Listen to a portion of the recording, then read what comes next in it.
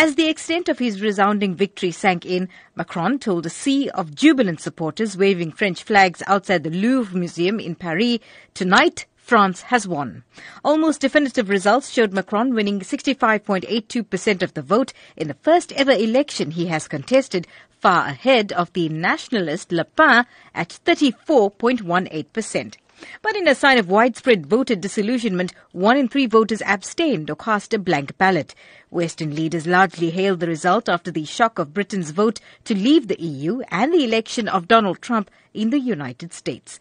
Macron reached out to Le Pen's supporters in a plea for unity after a vicious election campaign that exposed deep economic and social divisions as well as tensions provoked by identity and immigration.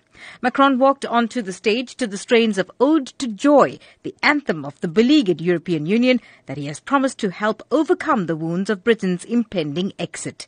His 64-year-old wife Brigitte, who he wooed when she taught him drama at school, joined him on stage with her children and grandchildren.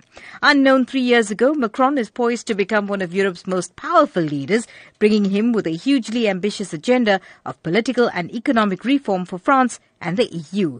The result will resonate worldwide and particularly in Brussels and Berlin, where leaders will breathe a sigh of relief at the defeat of Le Pen's anti-EU, anti-globalization program. For Newsbreak, I'm Salma Patel in Durban.